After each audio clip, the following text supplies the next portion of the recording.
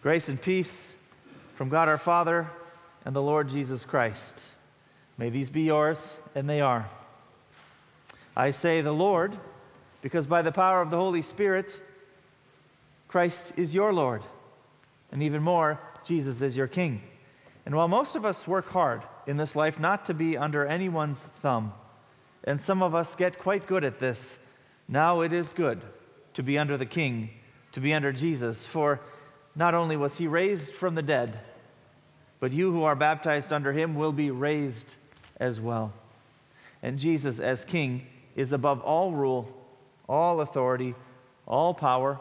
Paul reminds us, all dominion, and above every name that is named, not only in this age, but in the age to come. And so he has put everything under his feet, including your sin and your death and the devil himself. And this is what it means to have Christ as your King. It means that you are his because he takes away your sin and he makes you his sheep. Amen. Glorious Christ the King Sunday to you. Being the last Sunday of the church year, we're also hearing in our scripture readings about the last times and the last judgment. Now, we've been hearing Jesus tell parables like this for some weeks, and he has warned us about being left foolish bridesmaids running out of oil, or a foolish slave burying your talent in the ground. But this week, he warns you about being a goat, and he makes it clear. There will be no goats in heaven. And by the way, goat here does not mean greatest of all time. This is kind of what goat has come to take on in our day. Who is the goat? But here, and it is true that many of the goats think they are great because of their works. But rather, goat here means not given faith in Christ. And I know the very moment, as Colleen has already mentioned, the very moment we start talking about sheep and goats, we all start wondering, what am I? Am I a sheep or a goat? Or maybe, what are you? And we can start comparing notes about how goatish we are and how sheepish we might be. And we may want to start convincing ourselves or each other that we've maybe done better than we suspected, that we're all beautiful on the inside. And that is a nice sentiment. It has its helpfulness here or there, but not when it comes to the last judgment. The truth is that outside of Christ, you are all goats. And that is a harsh word. Paul reminds us of this in Romans, and if you've been following along in our Bible study in Romans, you will be nodding your head yes, that the law is God's word given so that all mouths may be silenced, so that all goats may be silenced. And that is who we are outside of Christ. So what can be done? Well, let me tell you that in these parables there is a great temptation, both for the hearer and for the preacher, to try to find that perfect motivation, that pearl of wisdom, the thing you can do to improve your life, your loving or your status, to move from goat to sheep. And isn't that what we all want to do? We want to, if we know we are goats, to move into the sheep fold. Yet, Christ will not allow this. We're overcome in this culture, especially to transform ourselves into what we think we are supposed to be and who we are meant to be based on how we look, what we do, who our friends are. Too often we see life as a big transformation project, how I can go from goat to sheep in 3 steps. That would be really nice. And while it is our great temptation, I want you to know that God is not waiting for you to figure it all out, because you haven't, and you won't.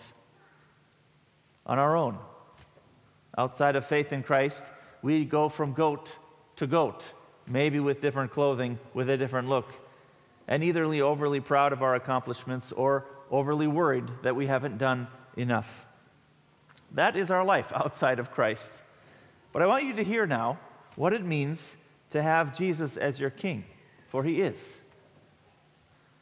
He is when you hear his word, when you are baptized into his death and resurrection, and when you receive his body and blood as you will today. He is your King.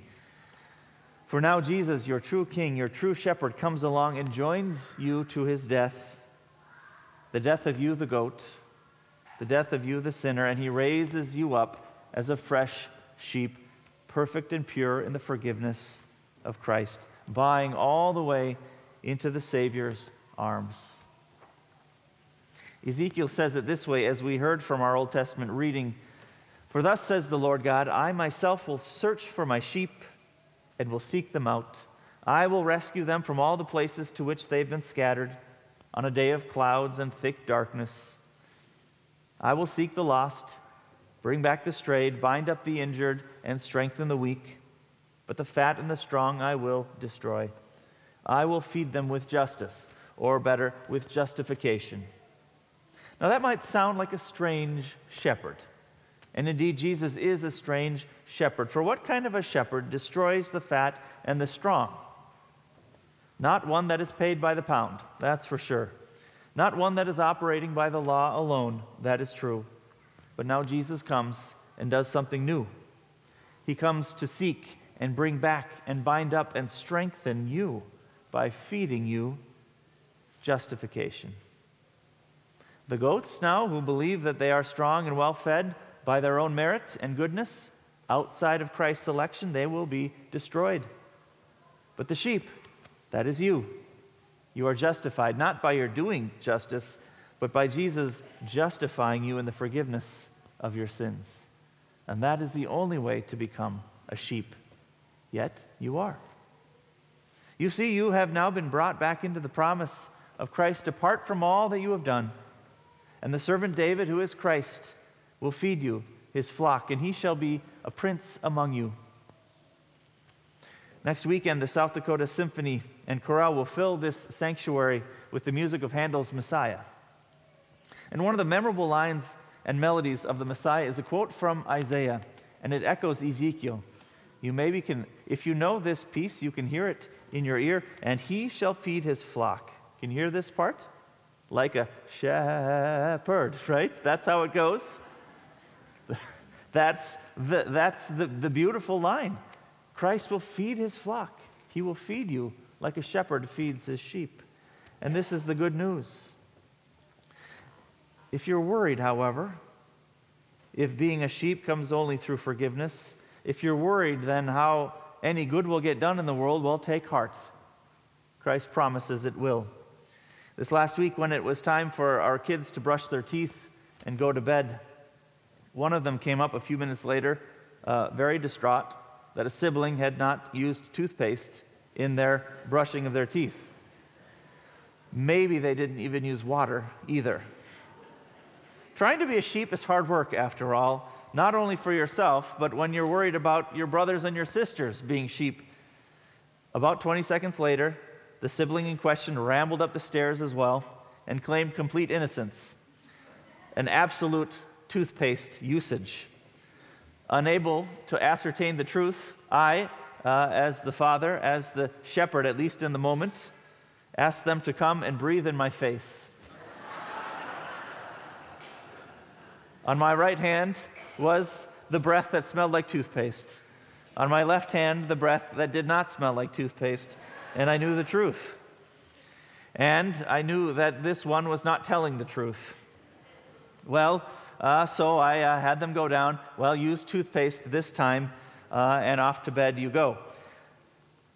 And I let this sheep, who was acting much like a goat, know that he was forgiven. He was forgiven in Christ.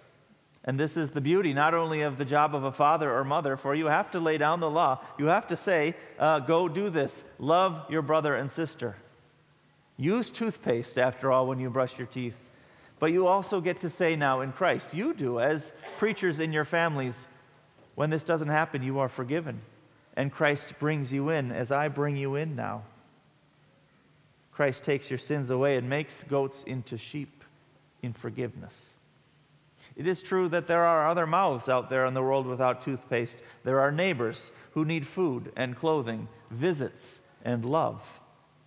As sheep forgiven in Christ, you will be used up. You will be used up, making sure that your neighbors are cared for. Jesus has said so. This is how it works when you're a sheep.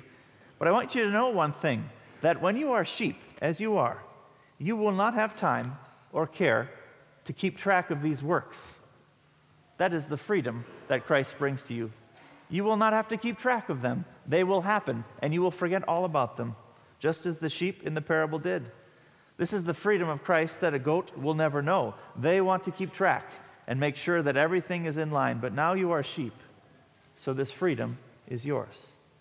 For Christ our King has put all things under his feet, so that you may know his forgiveness and his resurrection and be called his sheep.